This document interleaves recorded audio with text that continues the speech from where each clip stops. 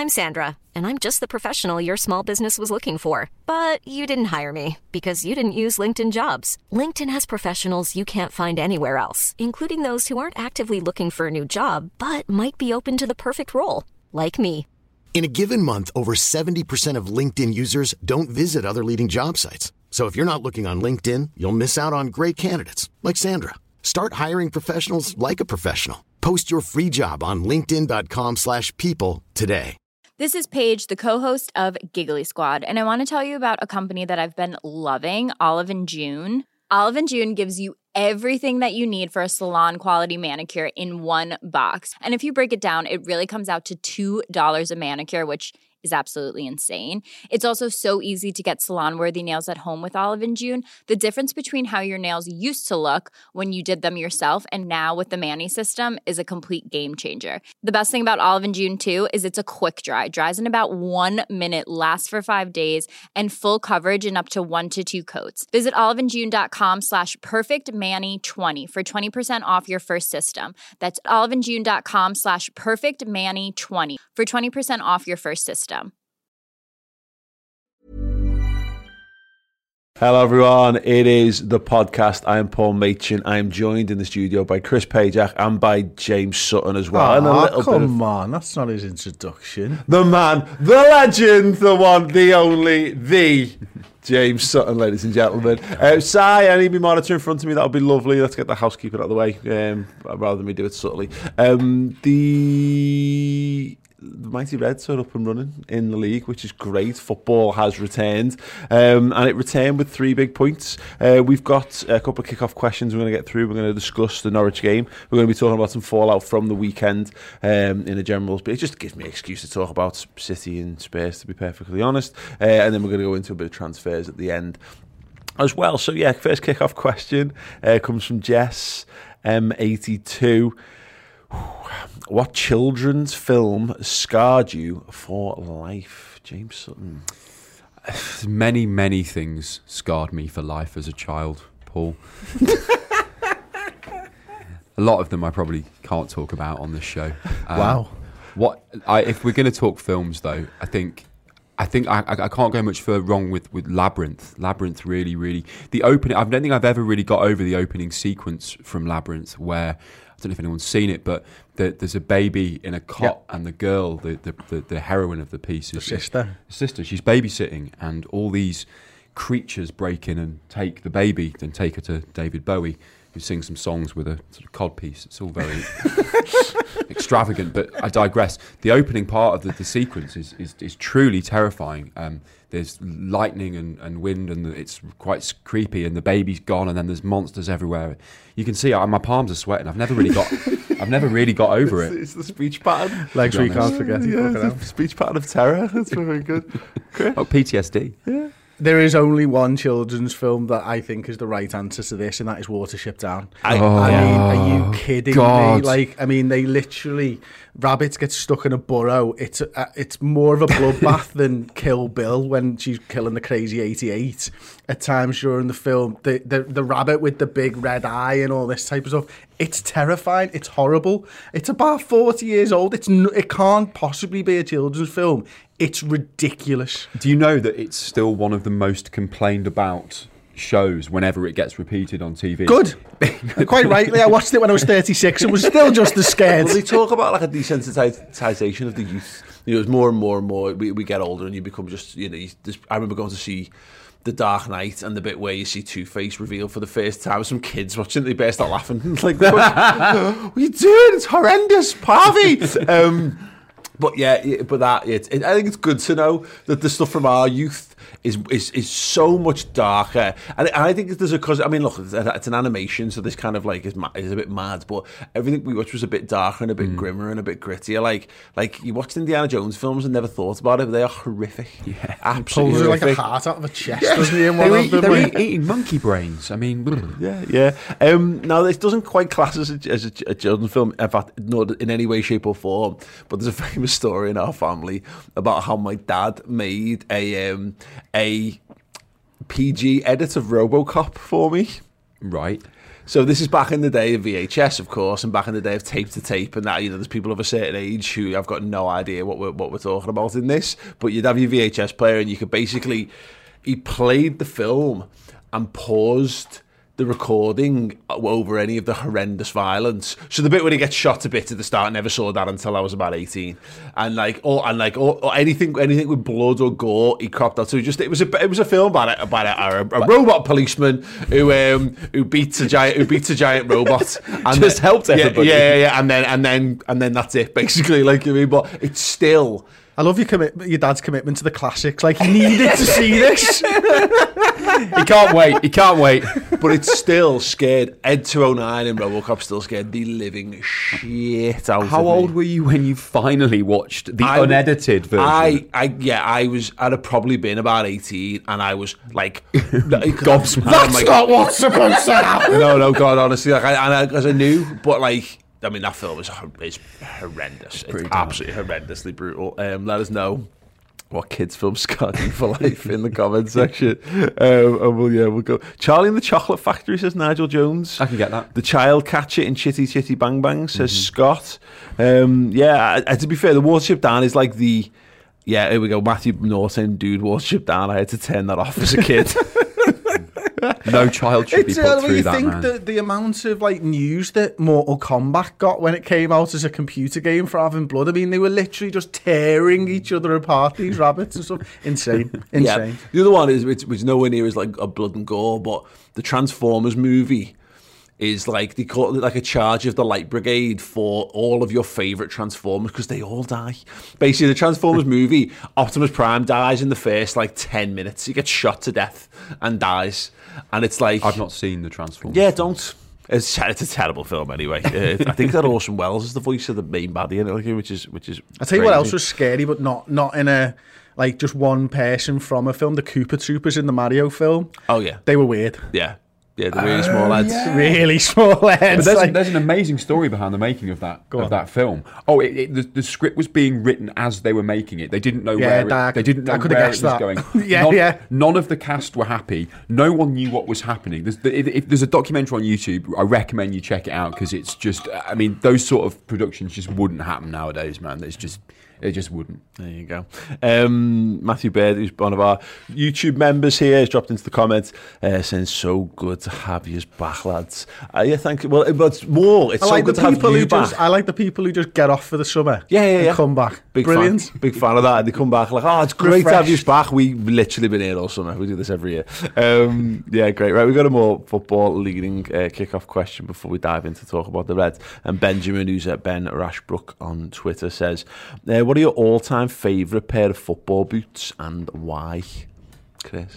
My Eleanor, to go gone in 60 seconds on this, is the Adidas World Cups. Yeah. Because we just couldn't afford them when I was a kid, like, you know what I mean? So I've never owned a pair of Adidas World Cups, and they're my favourite for looking at. Yeah. You've got a pair actually, haven't you now? And so I've always wanted a pair of them. But... as actually playing in them, I think I did my best work, believe it or not, in a pair of Patrick's. Oh, Roy Keane specials. Yeah. When I was like 10 or 11. Mad, isn't it? No pomp, no ceremony, just... Patrick were one of the least fashionable shoe brands, but in terms of like football, they were actually okay. They were very, very low key. 90 Minutes, you'd have adverts for Patrick in 90 Minutes magazine. Go on, you got a favourite pair that you wore or that you saw? The only pair I can really think of that kind of meant anything, when I was a kid and the original Predators came out, I couldn't really afford Predators, but a mate of mine had them, and then about 2 or 3 years later, so I'd have probably been about 13, 14, he gave them me. He went, I'm not really using them, and he'd hardly worn them. So my first proper pair of boots were the original Predators, man, and you could ping balls with them. They had all those little grooves down. Yeah, I remember them. Yeah, it was Craig Johnson, wasn't it, who came up with the Predator? There's a documentary about really? He decided he wanted to make them. He took some tread off a conveyor belt and stuck them to a pair of boots, and that was how the original Predators were born. And then worked with Adidas and built them up. Yeah, there you go. Facts. From a Liverpool player as well. Yeah, in terms of owning like, yeah, I've had Mundials and World Cups in later life, well past the time when I actually really need them or need them to play football anymore. But I can afford them, so I'll have them. But like Puma Kings, I can never afford Puma Kings. I had like the second tier that they were called Puma Cups was the one. I think I had them as well. Did they still have the full tongue? They had the full tongue, yeah. There was Diodora, I had a pair of John Barnes Diodora boots, which I grew out of. They were a size 4 when I was a kid, and I grew out of them in 2 weeks because I just ate a growth spurt between my birthday and that's never had that problem. Never to this day. Yeah. The ones, slow and steady doesn't win the race apparently. There's definitely like I would tell you what I always wanted, lottos, because when we were younger, like lottos were a bit of a, you just wouldn't see them very often, and like you'd see like obviously Serie A was big in the 90s and stuff like that, and a lot of the Italian players wore lottos and stuff.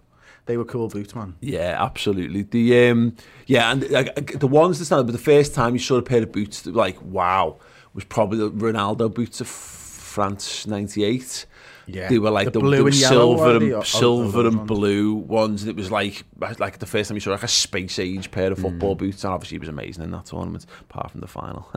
A couple of shouts here from Matthew North: Adidas Preds and Pretend I'm Gerrard. Yeah, I had the black pair in when I went to uni in 2001, like the cheapest version of Adidas ones, which were the red and black ones that look like really from a distance you might think they were Predators, but they very much were not. But like definitely that kind of stuff.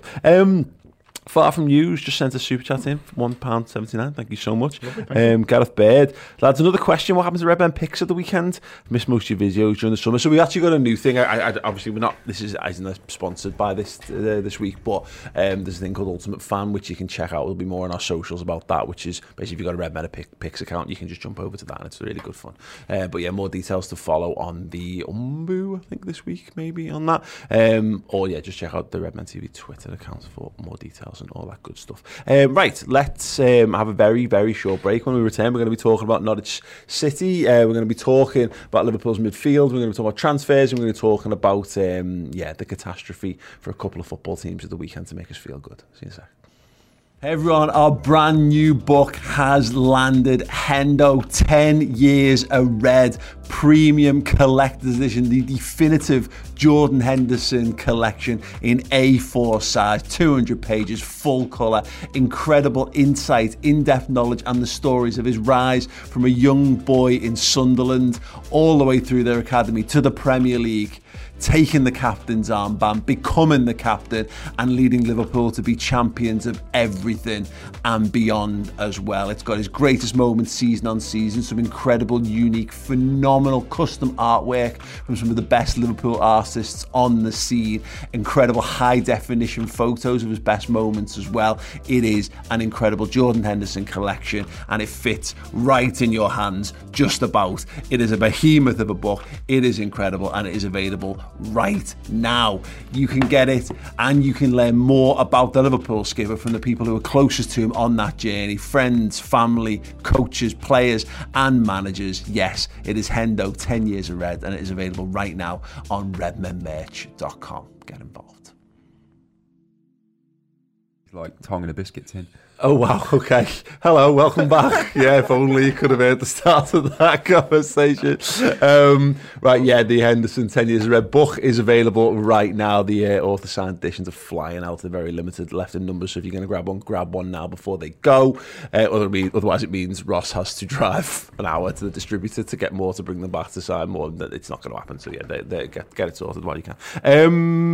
Right, Nigel Jones, actually with the super chat before the break, which we can get to, said I had a pair of Puma Dalglish hat tricks back in the day. But boots, we're clearly discovering that it's all generational football, isn't it? So it's like your favourite players, your favourite boots, your favourite kits, and all that kind of stuff. And we've aged ourselves dramatically by talking. We didn't mention. What was the other Mizuno? Oh, yeah. The other great boot brand from the 90s. That even existed, to be honest with you. Yeah, well, until Lazar Markovic turned up for Liverpool and he had Mizuno boots. Yeah, they went and then good. Didn't sell them very well indeed. No. Yeah, in fact, hang on. Why would anyone buy them after that? I think I found there we go. I found a picture of Kenny's hat trick boots. Let me see if I can get this picture up so we can have a little look at that. There we go. There we go. For anyone watching on the video, you can see that's what Kenny hat trick boots look like. They're cool. They're cool looking advert, that, isn't it, actually? Cool. Right, let's crack on with the footy chat then. James, it was just lovely watching the Reds be back. You know, we were obviously in the studio for it, so we were at the ground, which is galling, but it was just... It's a different world. You don't realise it, and you know, they've tried the best. And when there was 2,000 fans in, that was better than no fans. When there's 10,000 fans in, that was better than 2,000 fans. And like they tried it with like that awful piped in noise and all that kind of shite. But there's no replacing it. It's like watching a different sport, and it is literally almost like the last year didn't happen. Feels like we're just back to what the football that we know and love again, on and off the field. Yeah, well, there's been certain teams that I think have been affected more than others from not having fans, and I think we're near the top of that pile. You know, for everything that the noise and the crowd bring to our lads. I mean, you know, what did we have? 4,000, I think, away fans. You know, you could hear them over the Norwich fans. You know, you could hear the Virgil van Dijk song. You could hear the the Thiago song. Everyone just felt, 10 foot tall, and you can see that they play better. They play different. It's a really strange thing. They shouldn't, but there was almost a kind of robotic kind of nature sometimes to the performances. Not, the people have said training exercise, is a term that's been thrown around quite a lot during the pandemic, that it felt a bit safe. It all felt a bit safe for me. There wasn't any, big moments. People often don't take that extra touch or risk that pass, but whereas when you've got the fans there and they're behind you, and, if you pull something off, that's brilliant, all of a sudden, wow, do it again, because all these shot of adrenaline that a round of applause will give you. Absolutely, but not just from something amazing, from a tackle, from switching the play, from just it can't be underestimated, the importance of having Liverpool fans back. It's a completely different game, actually, I think, because you've got to manage the crowd as well as the opposition. Now, you think about so many games last season that they were just the same all the way through. That big tackle changes it, and actually, there's a lot of people that say momentum in sport doesn't exist. It might not. The momentum might come from the crowd, and it's a momentum swing from a big tackle or a big save or something like that G's everybody up, puts everybody on edge, and then forces them in a different direction. Liverpool managed the game against Norwich. They managed the crowd. They shut them up, and then all you could hear was our fans. And from that point on, you knew it was only going to go one way. Yeah, no, I completely agree with that. It's actually a point. Connor S has dropped a super chat in here saying, "Forgotten how much I missed the scream of the crowd when a goal is good." It's all the crap shouts as well. You know what I mean? All the random ones. But I don't know whether you've watched City Spurs at the weekend. We'll talk about it more in a bit later on in the pod. But that result is impossible.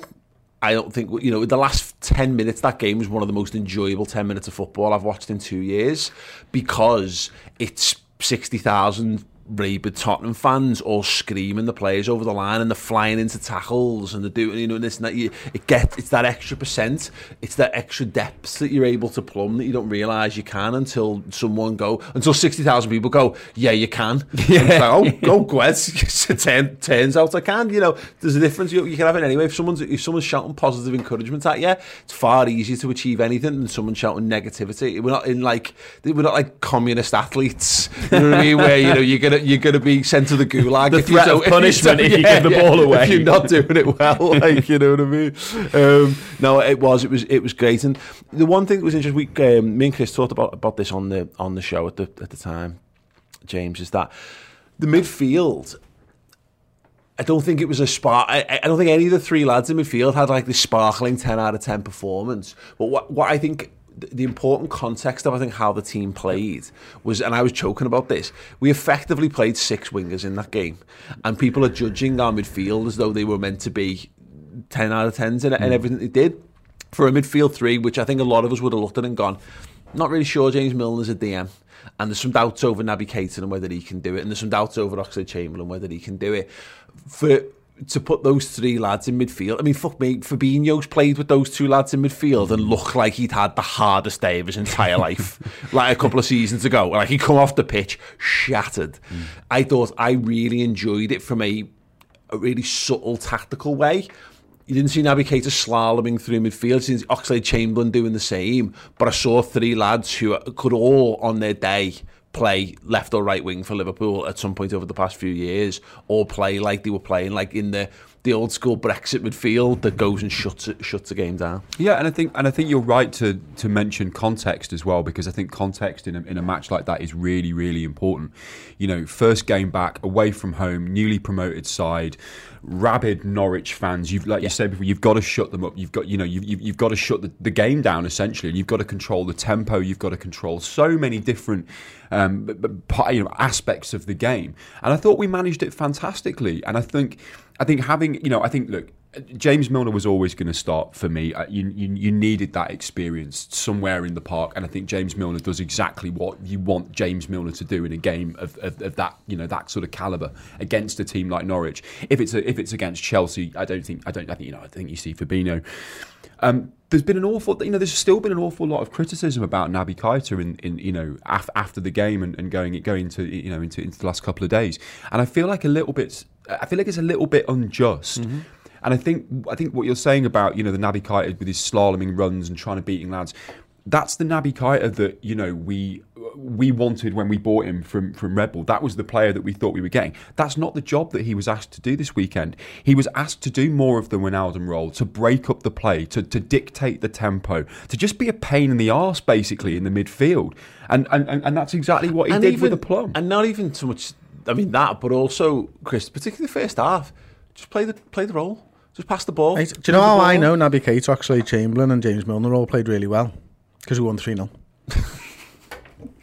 And they're the midfield. Right, that's all of the midfield. Right. Yeah. You can't win a game without a midfield playing well. Yeah. You just can't do it. And so that means that they all played well and they all did their role. And it means, and I've said this a few times, I've used this phrase, they had to curb their enthusiasm to go forwards massively. And do a job for the team. That's what they did. Your big point for like, you were talking about Thiago with this, is like, it's all well and good talking about how good a footballer Thiago is, but if he can't do all the horrible bits that Henderson and Wijnaldum can do, then he won't play for Liverpool. No, he doesn't fit. And when you come out in the game and you're talking about Kostas Tsimikas having a good game, and you're talking about Trent Alexander-Arnold having a good game, and the 3 forward lads having a good game, there's a reason why they were allowed to go and have a good game. The foundation was put there by the midfield. It's that simple.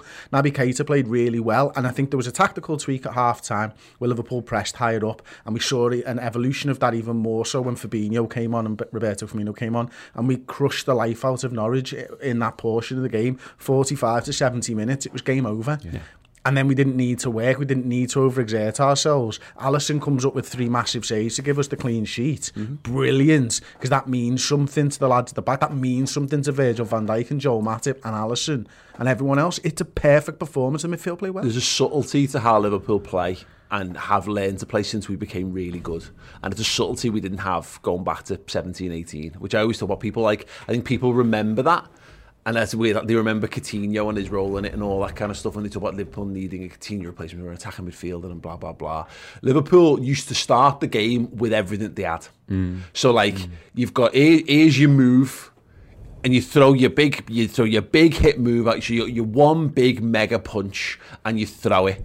And loads of times it would floor whoever we were playing against. But when it never, we had no idea what to do after that, because all of a sudden you could almost rope-a-dope us if you survived the first 20. Exactly. And I think City had a bit like that actually at times. I think that's how City lose games of football. It's certainly how they lost at the weekend. But Liverpool don't play like that anymore. Liverpool actually save all their power for the end of football matches. Now, it's not to say they cower in a corner. They're still more than capable of beating you in that first half of footy.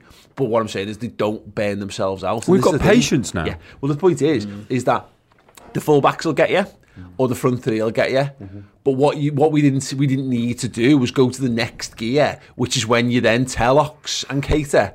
Well, I was saying this on the Final Word show yesterday on the redmentv.com streaming service. You can get involved. Do support us. Thank you very much. It's brilliant. Well, it's as simple as this. Yeah. Why bring extra midfielders and leave the back door open when the front 3 are tearing you to shreds? Yeah. It's just stupid, isn't it? Yeah. It's just stupid. You're risking it for no reason. Yeah, exactly. And it's because, of course, there's probably a degree to which we want our cake and eat it, and that's sound. Because it would have been nice to have a midfielder score a goal as well, wouldn't it? Well, no one doesn't want that to happen.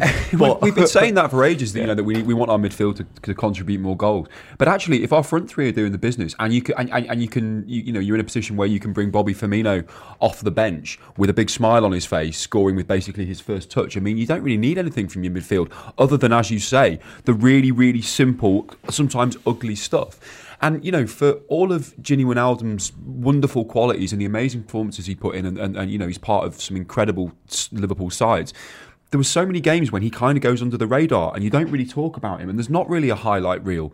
You're aware that Gini Wijnaldum did a load of Gini Wijnaldum shit really, really well. Yeah. And that's how I felt about our midfield. I think in hindsight, I think Oxlade-Chamberlain maybe goes missing a little bit when, you know, in the second half when we are looking for someone to make something happen. But I'm nitpicking, man. I really am. It's really hard to find fault with the first game of the season. He had 29 touches. He had 29 touches in the game. I think he completed something like 17 passes. I've seen Wijnaldum go through games and do exactly that when we've won games. Like, I wouldn't say anybody underperformed. I wouldn't say anybody had a bad game. If there was one player who could have been more involved, it was probably Oxlade-Chamberlain. Yeah, that's as simple as that. 100%. But for me, you don't need to shout him down. You can say that like that. You don't need to say it's a shit game. Yeah, exactly. He was fine. He was fine. Yeah. And this is the point about this again. You're right. It's context that often gets lost in that. That's Liverpool's second choice midfield. That's an entire full second choice midfield. Yeah, a full second choice midfield there. And you might argue, you know, Curtis might make an appearance in there, or Harvey might make an appearance in there somewhere down the line. But you know, that's two extra lads. For me, and until we see it, you know, it's all up in the air because we literally haven't seen it more than a handful of minutes. Fabinho, Thiago Henderson, and they're all world class footballers. Milner, Keita and Ox are not all world class footballers. They're not. But they've just won a game of football in the Premier League.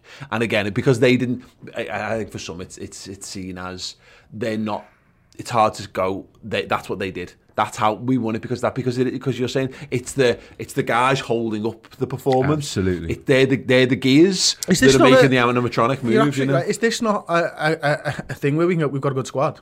Rather than going the shit. 100%. I mean, literally our second choice. No, but it's like going on the Jurassic Park ride, on the theme park and clapping the animatronic dinosaurs and go, oh, these dinosaurs are amazing because look, I'm going, ooh, wow. Whereas really all the work's been done by a load of technicians in the back room that are making the move, you know, and that's the nature. It's a really nice analogy, Paul. Well, no, but that's the nature of how Liverpool are constructed, aren't they?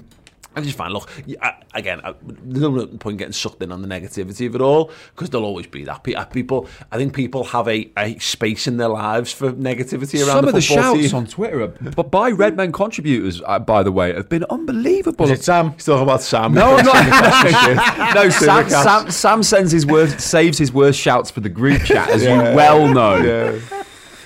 Costa Tsimikas was really good. Sam was wrong. He was really good. Joe Matip was brilliant. Yep. Absolutely brilliant. And we shouldn't be surprised by this because he's been brilliant ever since, pretty much since. There's no one in world football who's more practiced at coming back in after an injury. Yeah. He's the best at it. Yeah. He doesn't need time to get into his role, does he? Exactly. But like Daniel Sturridge's got injured all the time and come back, and you'd be like, oh, give him a couple of games and he'll get up to speed and blah blah blah. And Ox has had similar things, and Keita's had similar things, and we've had tons of injury-prone footballers down the years. But you're right, he just comes in and he's just amazing. You know, like, it was mad because they clearly went. We were saying that I would be targeting Van Dijk. Just test him, go and see how good he is. And they kicked the ball towards Matip, and Matip went, all right, sound, bang. He went 3 headers in the first 3 minutes, didn't he? He was just like, what are you doing, you idiot? I'm like 9 foot tall. It's all down to his footballing brain. It doesn't really matter, I don't think, to Joel Matip how long he's been out for, or even if he's playing on 60-70% fitness. It's his footballing brain. He's very, very rarely out of position. Very, very rarely. And it's a nightmare because if we're an attacker, like you say, you've got Virgil van Dijk one side. Well, I'm not going to go that way because he's a colossus. Well, I'll go that way. Well, Joel Matip's in exactly the right position to break this down. Yeah. So it's a really, really lovely position to be in for a change. Positive centre back chat. Yeah, definitely. There's a couple of moments I think, and you can see a couple when they just clip it over Virgil van Dijk, and that's going to be, I think, more tactically astute managers and teams will try that in the next couple of weeks because I'd be wanting to lads test with teams with faster forwards. Exactly. Yeah. Chelsea will be looking for that. That's where Lukaku will be sat. He'll be sat making diagonal runs in behind Virgil van Dijk, trying to from Matip to Virgil van Dijk. Absolutely, and it'll be interesting to know because Liverpool are not thick. I think sometimes you see that where people presume that Liverpool are stupid when really we shouldn't, because there's a massive body of evidence to suggest they are dead clever at this stuff. Whether you might see in that for those games someone like Kanate then comes in and that, or Gomez then comes back for that, just for the cover and pace of it all. But fine, just to have Virgil back was absolutely lovely. I mentioned it there. I'm sure it's been covered plenty of times elsewhere. Kostas Tsimikas made up with him so far. Clearly. There's a big. He's gone for a big sleep after that, because he looks like he needs one constantly. He looked white as a sheet when he gave the ball away on the edge of the box. Yeah. He really did. I did like the moments. Is it Virgil who just shouts in his ear and he's like, "Come on, carry on, keep going, it's fine." Yeah, I thought he was great. But it shows, and it's an underrated thing. And this is a bit like the Wijnaldum shot, isn't it, James? Is that we've got good footballers. But some of the lads we've had are not just good footballers; they're absolute machines as well. Andy Robertson is a machine, and there's probably a point where Kostas is like, he's looking at the clock and go, "God, 10 minutes." Like me and five-a-side after 10 minutes. but it isn't that. But the thing is, we talk about this. It's proper. He's done good in pre-season, but there's nothing quite like you have to do this in a proper match. There's no, I missed that one, I'll get the next one. There's no next one at Liverpool. And he'll learn. It's the intensity of a Premier League game in a full 90. He didn't get a full 90 in the Premier League last season, did he? So it's his first one, essentially, isn't it? Away from home. Madness. It's an awful lot, and he did, like you're absolutely right. He did exceptionally well. He didn't really put a foot wrong, apart from giving the ball away on the edge of the box.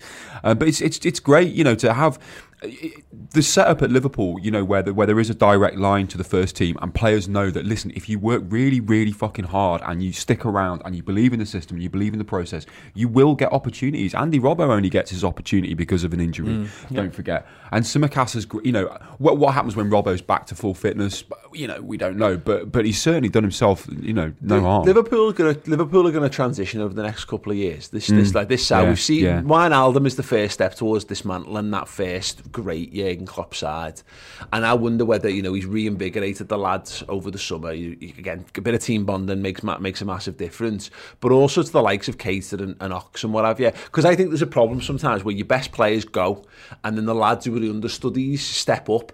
And my fear is if they've not already usurped them, then you're weakening your side.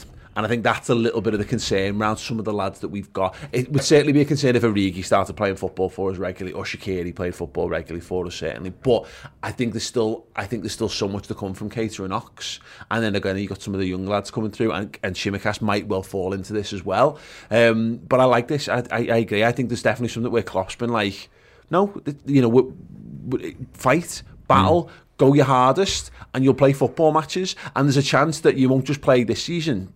You'll play next season, because Thiago and Hendo are not going to go on forever. At that level, they're not going to be, and neither of them are 50-game-a-season footballers anyway. So, it just bodes really well. Look, don't get me wrong, I as a fan wanted Liverpool and want Liverpool to sign a midfielder and another forward for this season. But I can totally take a step back from being the fan and look at it and go, well, Jurgen's doing that. He's going, we're stocked. We don't need a midfielder. Doesn't matter if we have or haven't got money. Use of the guys. My concerns aren't about whether Ox and Keita are good enough footballers. My concerns are about whether they're going to be fit enough this season. Yeah. It's not about whether, and they're not injured at the moment. Well, I know, and fingers crossed they stay that way. And that's the problem, is that unfortunately there's realities of that. We'll do more transfer stuff. But Curtis can step up. Yeah, Curtis has got room to grow big time, and he looks like a machine. A guy who doesn't really miss many games and stuff like that. Touch wood. And you forget that, don't you, as well? Like the footballers get better. Again, I know a lot of people waiting for arbitrary Football Manager and FIFA updates to tell them that footballers are better, but you can watch it with your own eyes. Like Trent Alexander-Arnold is the most obvious living proof, and maybe it's just because we've got short memories when things turn around and become really good, that there was a point where he didn't play every game, and we weren't sure if he was a right back, and we weren't sure he was even good enough. And now there's a question that he might not be perfect defensively, but he gets 15 assists a season and scores free kicks, and scores goals now as well. Who's asked? You know, and again, he's 22 and he's 22 years old. You know, there's a chance where you're right. The Curtis Jones stuff doesn't feel great to some people right now because they haven't seen him be a worldie because he's 19. And you're not, and his development's been rushed as well. Kurt Jones, he wasn't supposed to have played as many first team minutes as he had. Let's not forget, he's still a fucking child. Yeah, you know. And again, and people unfortunately cast jealous eyes over to other football clubs, and they look at Foden again as though Foden was unbelievable at 18. He's been managed well. Yeah. He's been managed so well. They like unleashed him at the perfect time. For 2-3 years, they've been talking about him. Everyone's known about him, and he's been getting really few minutes, proper wrapped in cotton wool treatment from Guardiola. Learned the role to the nth degree. Comes in and he's ready. That's what you want. That's what we've got. And that's why, it's very rare that I, feel any kind of sympathy towards, United and their club.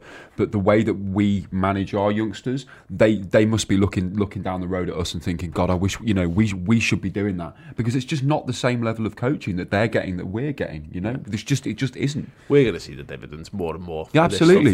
Just the AXA thing, they've not even been in there a full year. Yeah, and you're already seeing it in terms of the lads who are starting to be blooded. You know what I mean? And the recruitment that they've done around that. It's like Kate Gordon playing. Unbelievable. Well, Harvey Elliott loan as well. I mean, Harvey Elliott come back from that loan. What a player we've got on our hands there. 100%. Just a quick super chat. Kind of off topic, but Gareth Baird sent it in a while ago. He says, lads, can we try and get Liverpool to adopt a Northern Ireland chant called The Bouncy? Liverpool, Northern Ireland, YouTube Northern Ireland fans bouncy to see how it's done. I'm sure. I'm not going to do it here because that could be anything. But by all means, people go and have a look and see what they think on that. Interesting, because we had some conspiracy theories. Is it a bit like the Torres we're going to bounce in a minute? Yeah, if that's the case, then do it. So much.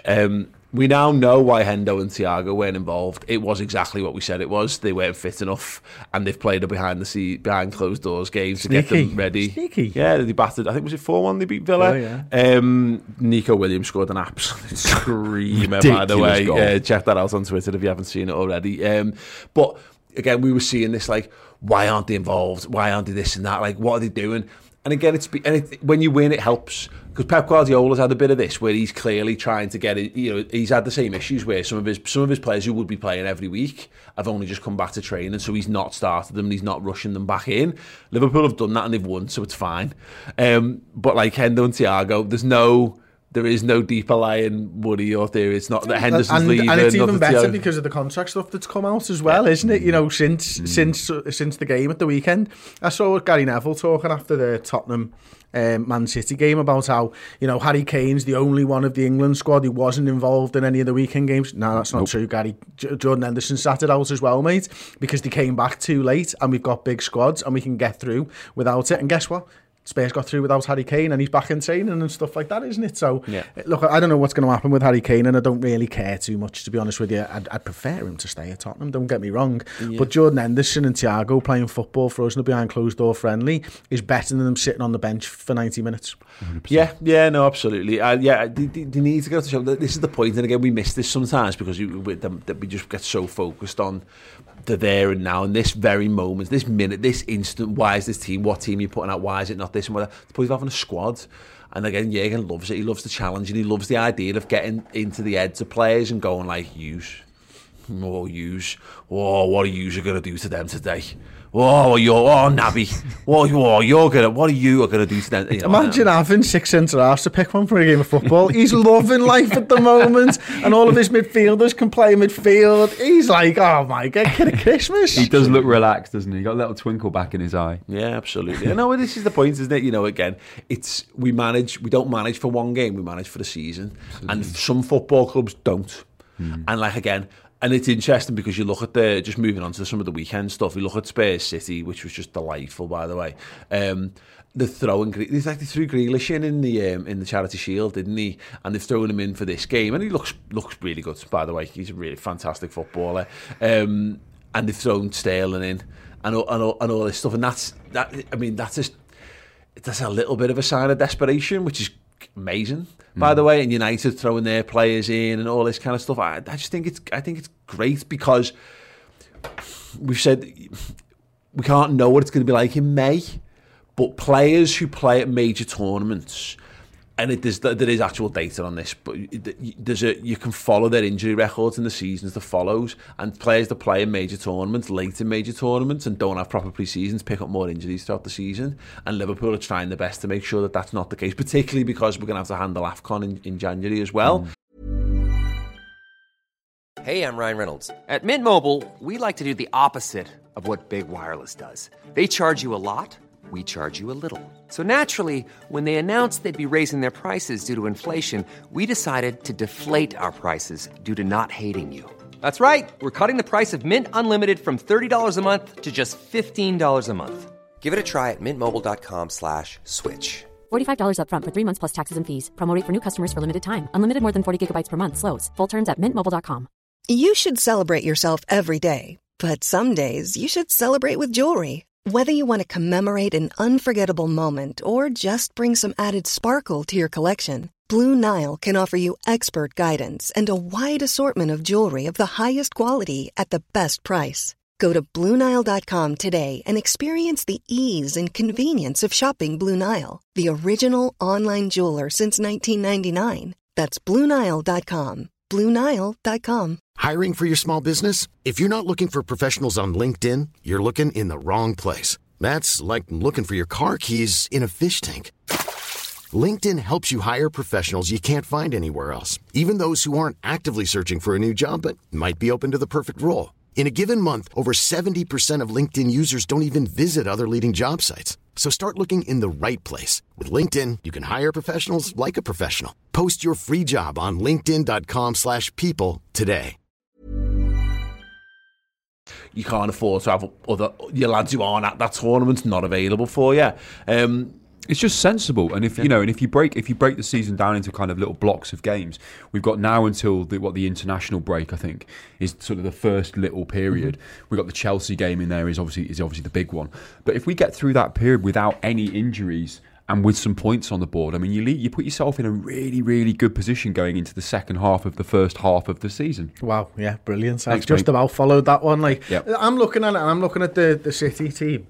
And I there's two ways of going about it when you've got a new lad. You can do what Jurgen Klopp does, and you can sit them down for a few months and you can train them and make sure they know the system and understand the system and blah, blah, blah. Or there's what Pep Guardiola did. And there's no right or wrong way here, by the way, because I think I look at Manchester City's side and I think there's enough individuals there that can win the games. Yeah. So, and let's be honest, I think the best way of knowing whether somebody understands the system, doesn't just the theory behind the system, but understands the system, is to play games of football in the system. That's what Grealish is doing. He wants to get him up to speed as fast as possible because he knows come the end of the season City will be better for Jack Grealish having played 5-6 games at the start of the season. Liverpool, slightly different. Klopp likes to be maybe a little bit more conservative with his players. Maybe we don't have as many guys who can break a game open, win a game through individual moments of brilliance. We rely more on the system, more on the team, and our pressing game's slightly different. We don't control the ball anywhere near as much as Manchester City. So a weak link in our chain in the pressing game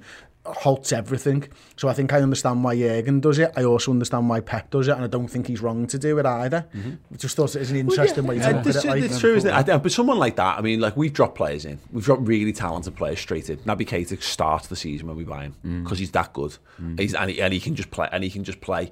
You know, some of the players, it took a while to get up to speed, but, you know, Virgil van Dijk, he just comes into the team, no question marks about it. You don't have to bring goalkeepers up to speed, etc., etc. Diego Jota, Salah, man, etc., etc. But the point is that, you know, again, that's the point. Grealish is so good that you can just throw him in who's arsed, and why wouldn't you use your £100 million signing? But to your point, like the theory and reality stuff. You can know I'm supposed to play that pass, but the physical feeling of how much weight you have to put behind that pass is something that comes with actually playing it, isn't it? So yeah, you've got to learn the theory, but you've also got to go and put it into practice. Just on the City stuff, because I absolutely adored the end of that game in particular, because City were battering Spurs, and I turned to my dad at the time and just said, "It's just inevitable, this, isn't it? you know, City are just going to score because that's what City do. They were banging on the door, banging, and it was only inevitable. And then obviously Mahrez misses that quite good chance. He puts it wide, and Spurs had give them a couple of like bloody noses on the counter, but maybe they lacked a little bit of pace to get away from them. It reminded me a lot of us in the quarterfinals against them at the Etihad, where we were pinned back, but then we just got one. It was like Oxlade-Chamberlain right at the end of the half. I think we had one little chance, and it was like, ooh. We can still do this. We can definitely do something from this. And I think that emboldened Spurs as it went on. And that last 10 minutes was just wonderful. Without a crowd, does it happen? No, I don't think so. No. And saying that, City, I don't think City have won at the Tottenham Hotspur Stadium. 4 years on the bounce. Yeah, so I think he's lost to Tottenham 4 years on the bounce away from home. So I think it even goes prior. I think it goes prior to the new stadium. Yeah, but again, I don't think they've even scored at the new stadium. So obviously, you could argue. I don't think they've scored in all 4 of those games. Yeah, you could argue, couldn't you, that maybe. But I think particularly how, given the atmosphere around Tottenham at the moment with all the Kane stuff, I have a sneaky feeling, and particularly if Kane moves, this might be the season where people start to dislike Man City. And I've talked about, there's plenty of people who dislike Man City, but I mean, they've been a safety net for a lot of people's hatred for a while, because you hate Liverpool more, or you hate United more, or you hate Chelsea more. So City are the lesser of the evils. Yeah, but winning breeds contempt over time, and that's what City have been doing. And that thing of just buying Grealish means Villa fans now hate them. If they buy Kane, Spurs fans, and Spurs have got a little bit of a rivalry going on with them, going back to the Champions League and stuff. Yeah. But like that, you've got a rivalry going on with anyone, and no one cares. It's like a fly on your shoulder. You just sort of flick it off. Well, off, Spurs fans. But there's growing feelings of antipathy towards Man City, which is, I think, is necessary, because it'll make the league more exciting. It'll just make the whole endeavour more, like, watching that is because Spurs fans were desperate to get one over on Man City, because fuck you trying to buy our best player for fucking ridiculous money. And I hear from City fans like, well, look, it's just money, and you know, it's just, yeah. It's easy to say that when you've got loads of money and you're buying it up, but on the other end, it's horrible. You know, being told you're lower on the food chain. We've had it with Barcelona for years, and it's fucking horrible. And it's lovely being back at the top now. But I agree. I just that them fans just being like, we hate you, and your kit and your faces and your money. No one needs any more motivation now playing City, and that's what you saw from Tottenham and from their fans. And Nuno, I mean, just massive respect for getting that performance out of his players. But motivation wise, like you say, you don't have to say anything else other than just fucking ruin these pricks. Yeah. Just ruin these pricks. Yeah, no, honestly, I'm sick of them. But like, again, I'm feeling loads better about the season in general. It's one game. And, you know, I was listening to a little bit of the Totally Football podcast on the way in before, and they were asking, like, what do they think is the outlier in the results there? Of like, what's the freak result of the weekend? Tell me someone didn't say Liverpool. No, I don't. No one did. But we're so far under the radar, no one's even mentioning. Not many teams won away from home, did they this weekend? That's true. But there's you have this every year. One game of the season is not going to define anything for anyone. But it was like, I was hoping Leeds to do something against Man United, and then United did what they did. I'm like, well, look, knowing that City, one of our rivals dropping points, was like, that's normal, because because if the big teams won every week, that's what your ACCA would be, or your pools would be, and you'd be laughing. But it doesn't happen, because one of the big teams always loses. But you looked at the fixtures and thought, and we were laughing on the build-up show, going, Spurs are shit. I looked at it and went, ooh, and there was, Spurs won't do it, and they did, and that's fucking brilliant. And the fallout from it, what I really like, I just want to read a post. So Steve McInerney is a Steam company, good Man City YouTuber. I think he's the only one, but he's really good at what he does. Good lad. And he posted this from a post on Blue Moon podcast on the forum. And it says, what I struggle to deal with is the purpose of being a fan. Moments after a loss, the entire forum is filled with comments like, Pep's arrogance is back, he can't put aside his ego. I just don't understand why he didn't play the best 11, even though half the squad has trained together for the first time 2 days before the match. This 20-year-old bought for 20 million playing out of position is a fraud, etc. Like, as if you're a fan, you're not even attempting to rationalise the decisions taken by the club manager, and especially someone as decorated as Pep. Someone genuinely loves the club and goes to war with the media every week trying to defend us. Then what what is the point? If you as a fan are not willing to be empathetic towards players who have won so many trophies for us, brought so much joy, who give 100% nearly every match, then who else is going to do it? Rival supporters, the media. I don't get why the fan versus club. I don't get the fan versus club mentality at all. As if, as a fan, I'm entitled to perfect performances every week, and everyone at the club is slaves to my demands. As if every mistake is a personal humiliation, and all the culprits should be flogged in the market square, because the threads after a loss really feel like that. I look at other clubs filled to the brim with players who are absolute disrespectful hacks, and I feel blessed that we've got such a great squad. I learned yesterday that an Arsenal player, Torreira, was posting selfies from Disney World or some shite while they're losing 2-0 to Brentford. Can you imagine Bernardo doing something like that? I mean, yeah, but... and I'm not referring to legit criticism of players' performances, because that's warranted sometimes. Maybe Sterling or Jesus or Torres or whoever hasn't performed well, so people have opinions on that. It's all good as long as it's coming from a place of good intention. There's an actual attempt at expressing their opinion. But the hate, anger, and outrage that I see, it's incomprehensible. Whew. Like, a lot of that rings true, I think, with how I've seen our fan base being 100%. On social media, not actually in the flesh at all, by the way. But this is the team that when we're looking at all the things we're saying what are wrong with Liverpool. This is the football club that have got bottomless pits to spend on transfer funds. They've just broken the British transfer record. You know, they're going to do it again for Kane at some point, doubtless in the coming days. So they'll spend £250 million without even being asked about players moving out. They've got the best manager in the world, and I do that in inverted commas because it's actually Jurgen Klopp, you know. But they've got all these things going from everything you could possibly want from a football club. City have got, and they still get that when they lose one game of football. Makes me feel so happy, because it shows that there's cracks everywhere, and it doesn't mean that we don't have cracks, but it means that there's imperfections all over the place. So cool. You know what I mean? Like, nothing's set in stone, nothing's written. It's not predetermined how the season's going to go. Every team's going to have their ups and downs. Every fan base is going to have their meltdowns. But the meltdowns of fan bases actually don't necessarily reflect how good a football team is going to be. Just maybe some of the worst of it shows how bad it can be. I've always said, there was a paragraph in the middle there that rang true for me, is you don't pay your money to go and watch the team win. You pay your money to go and support them and hope that they win. Yeah. And that's the difference, really. There's no expectancy when you go to a game of football. You want them to do well, and you hope that they do well, and you hope you're there for something big, a talking point that you can remember in years gone by. But you can't expect that. You're there to support your side. And that doesn't just mean when you go through the turnstiles. That means when you're watching it with your mates at home, however you're typing on social media or whatever it is, you're a supporter of the side and you want them to do well, and that should be the basis of everything you are as a supporter, and that's it. Yeah. Like, you know what I mean? Everyone gets annoyed, everyone gets criticisms. My views, as soon as the final whistle is up, is completely different to my views on a Monday morning when I've had a chance to digest and everything. When we and do see the context of the weekend's games as well. Yeah, because how many times massive. We've drawn a football match, but we end up a point further ahead of everyone else. Yeah, I remember we drew to Watford opening day 3-3, and it was like, oh God, we've drawn to Watford. What a disgrace! Watford took points off everyone that season. There was some real, and again, we've just beaten Norwich, and there's an expectation of, should we have started a stronger team, or should we have done more? And Norwich will probably get relegated, but Norwich are also the team that took points off Man City the last time in the Premier League. Now, they might not. The odds of City dropping points back-to-back games, City will probably come and snot them because they're playing them next.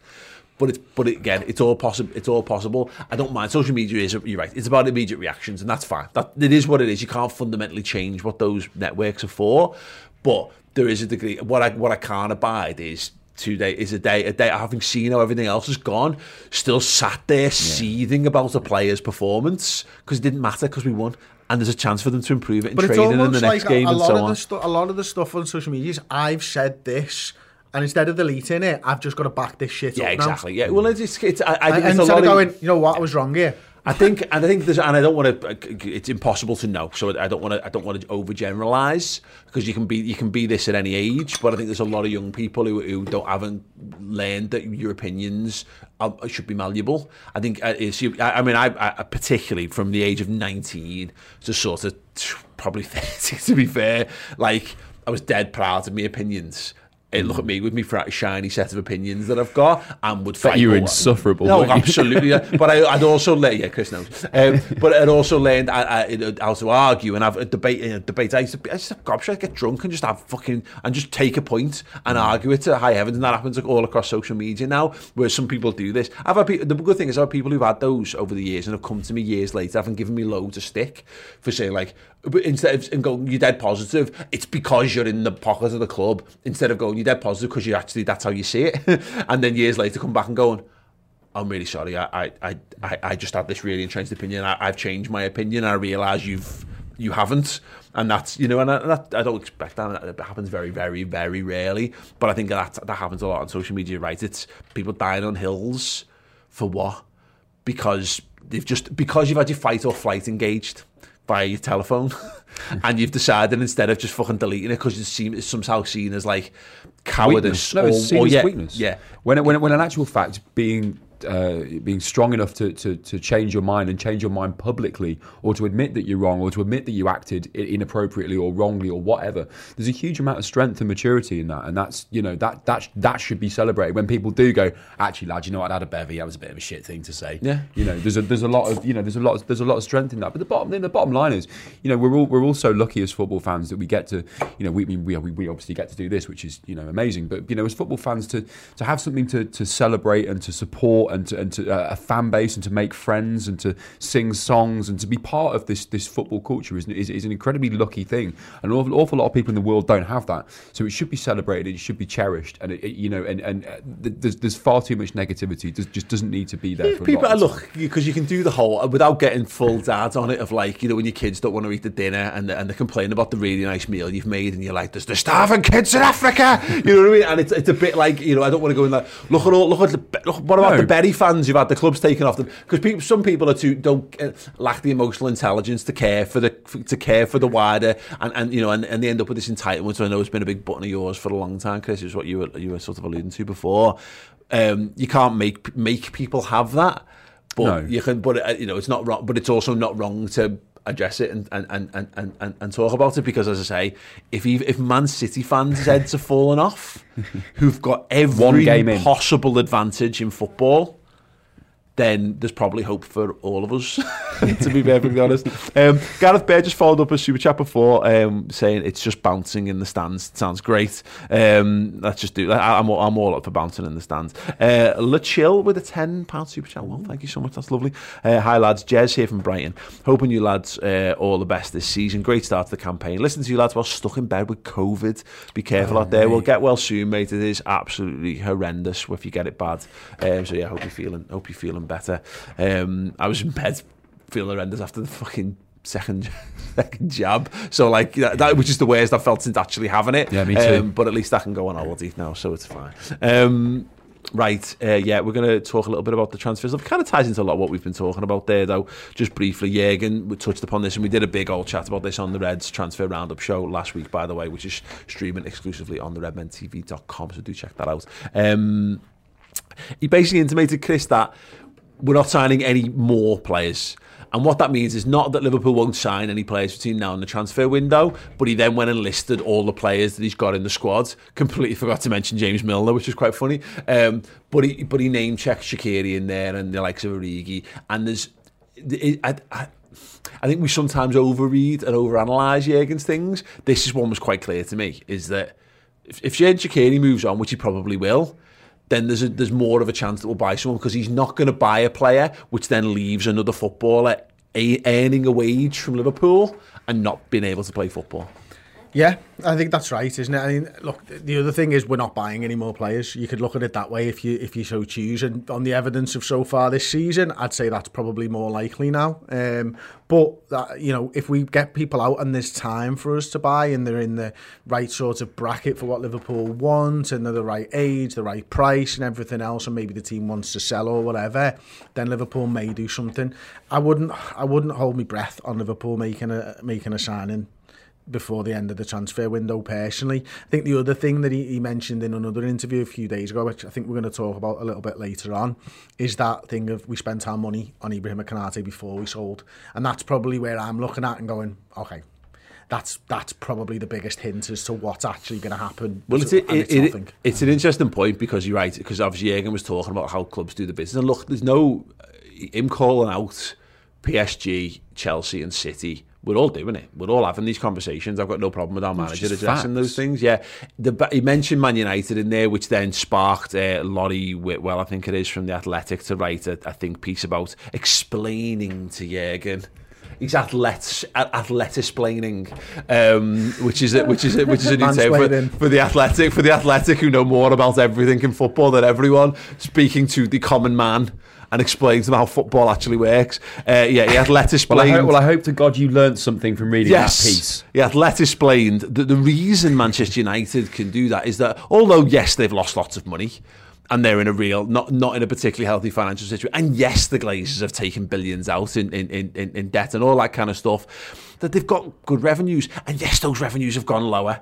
So, but they're still steady, they're still fine. But I need to find the actual line on here. Can't afford to fix the roof though, can United's healthy, but he mentions, like, obviously Barcelona are in absolute state, and Real Madrid are in a state, and Inter Milan are in an absolute state. And he said COVID-19 may have cost United around 150 million in expected income owing to behind closed doors matches, but commercial revenues have incubated the club from excessive trauma, and the multiple sponsorship model instigated when the Glazers took over of United has won Liverpool have embraced themselves, leading to the financial gap closing between England's two biggest clubs. And it goes on to talk about their revenues and saying United earn more revenue than Liverpool, but basically saying about 20 million more, isn't it? By 20 million, yeah, absolutely. And they said Liverpool, Man United were budgeting for one big marquee signing and they've deferred payments over a number of bits. We said basically the signing this summer only cost them £23.5 million. Well, actually, that's not what he says. He guesses those numbers. Yeah, he does.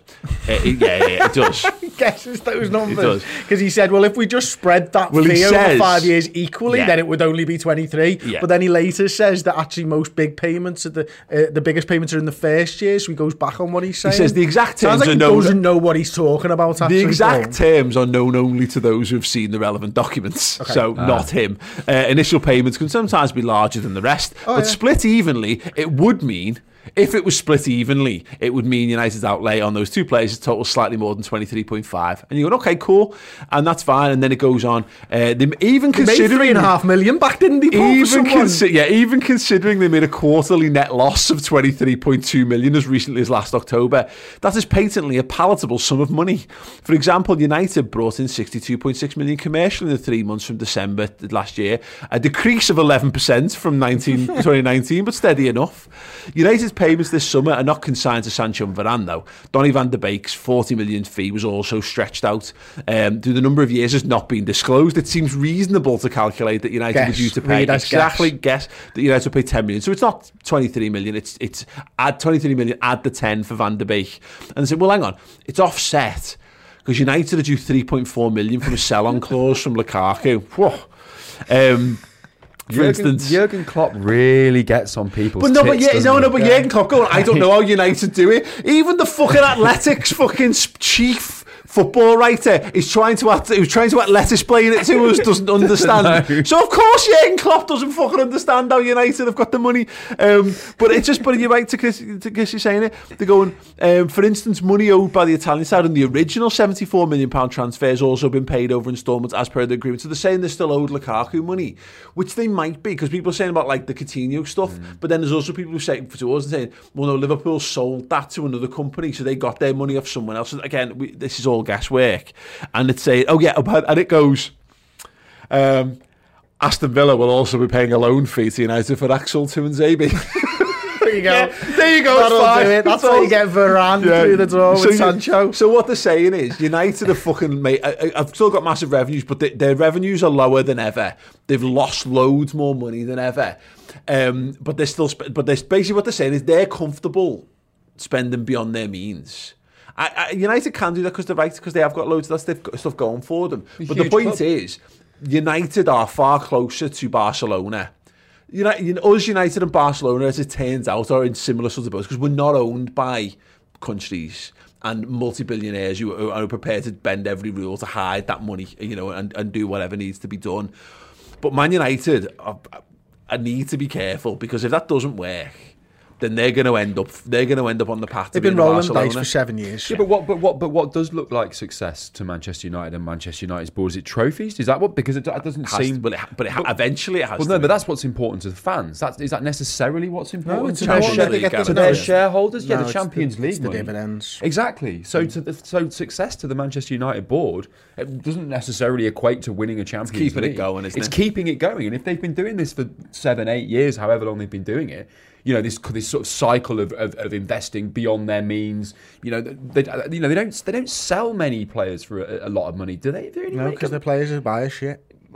That's bizarre. You're not getting 80 million. You're not getting a return on investment from. That's what I'm trying Maguire, to say. That's what what I'm moving trying to Harry Maguire. Now you might if Sancho moves on, and that's they have done some really good recruitment. Let's not sit here and say we wouldn't have had Sancho.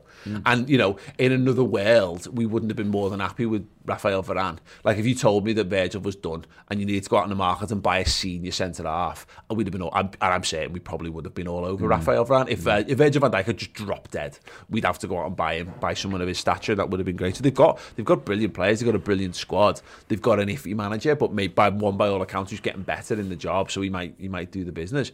It's all fine.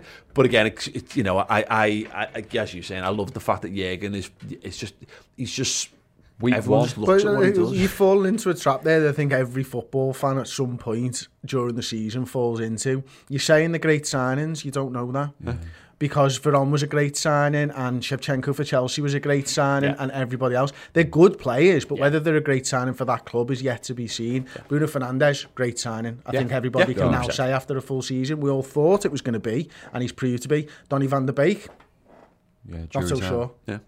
No, so this is what it comes down to. It's how they perform in that side. I think Sancho will be brilliant for them. I think Varane will be really good for them, but we don't know that necessarily yet. Exactly that, and again, it's one of those things at the moment. Everyone's flying. I'm seeing our Man United friends going on about the winning the title this year and all that. Yeah, acquaintances, business associates. But yeah, peers. Yeah, but yeah, right. It's what. They're lovely. They're all fine in their own way. They just support a terrible football team. Again, it's one of them. It's one of them for me, and it goes back to the Liverpool's transfer situation. Here is, in fact, it's mentioned in that article as well, and it's something that's a consideration. They've now got to move players on. They've now got 2 weeks to bring some of that money back in. Otherwise, they will be in a spot of bother. And the problem is the market is... Nobody knows what the transfer market's going to be like. It's going to be a fucking shit show one way or the other this next couple of weeks. And part of me is glad that Liverpool aren't in that. And if anything, Liverpool are, because of how smart they are transfer. I trust Liverpool to come out on top. Because we've got people who are very good at transfers at the football club. They're very good at extracting value when they move players on. They're very good at getting good deals for players when they bring them in. So it's your point, Chris. The good thing is I'm not arsed. Yeah. If we don't sign anyone else, I'm a bit laissez-faire about it. I'm a bit case I'll shrug my shoulders, and if Liverpool don't win the title, they don't win the title. That won't, and we can maybe look back on it like we did last season and go, we should have bought a centre half, and that's why Liverpool were absolutely fucked. It wasn't. It was that we needed to buy 3 centre halves because we could have bought a centre half, and we still needed to buy at least 1 in January. On top of that, and which you then got injured anyway. Turns out we had the lads at the club. Yeah, exactly. I personally think we'll be all right. I think we'll be more encouraged if we I feel much better now than I did a month ago in terms of signings. Yeah. I was part, I think we were all part of that kind of looking down our squad list and thinking he's injury prone, he's getting old. There's questions about over a few of them, but like we said at the top of the show, if everybody stays fit, then this team can go on and achieve more great things than they already have.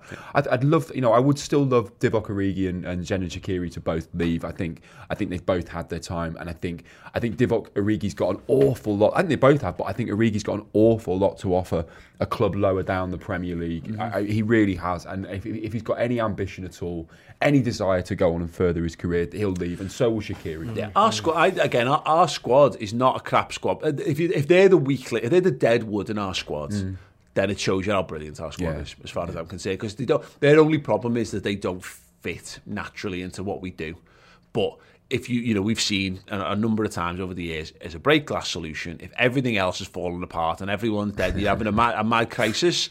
having those lads and just throw them into it, isolated games here and there, that better than throwing, you'd be trusting Jaden Jacquiri in a Champions League semi-final over Kate Gordon. Yeah.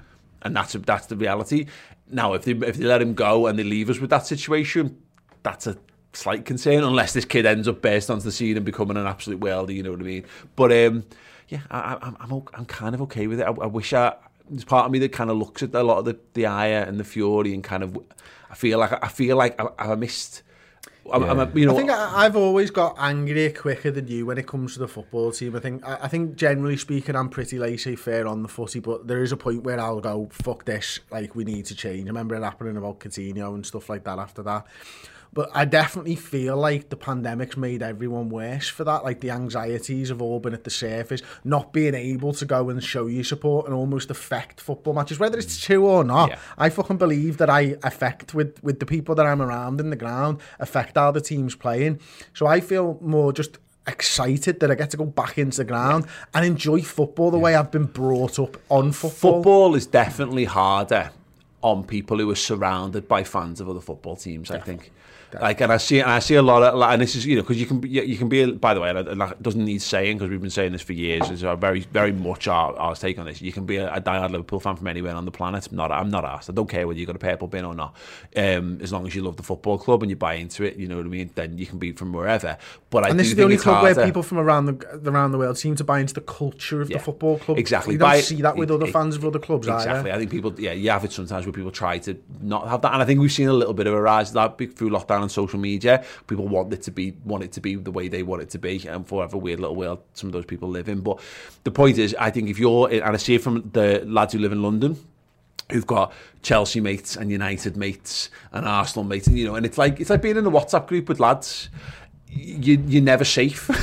you're never safe from being the target of the abuse and bullying. If something goes wrong, you say the wrong thing in the wrong way, and you're getting it. And so, like, there's a thing where I think people live in more of a cauldron in sort of environment where they need Liverpool to be perfect every week. Well, they need to put their own shield up. The Liverpool are their shield almost from abuse, aren't they? Exactly. And I think people have to be more public in that, like you feel like you have to wear your shirt a bit more, but when because that's an shirt to identify us for people around the world, whereas people in Liverpool don't wear them as much because you don't need to, because it's just part of your DNA as much as anything else. But when you do that, you're putting a banner up, and I've had it where I've had a Liverpool trackie on, and someone in KFC in a service station driving down the country has gone, "Oh, Slippy G," and I'm like, the fuck are you talking about, you fucking weirdo?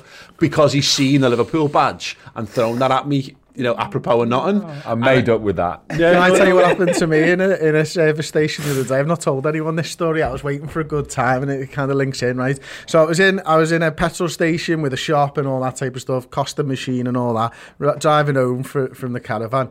Get there, outside, having a coffee. I've been watching loads of that video where the fella on YouTube basically like pranks people, like squirting water guns when he's on the other side of the aisle and stuff like that. Great. Puts a box on their head. Yeah, brilliant. And all of a sudden, I'm wearing shorts, by the way. I've got wet legs. Turn around. What the fuck's going on? Fella walking off over there. Carry on making me latte anyway. Wet legs. What the fuck else going on here?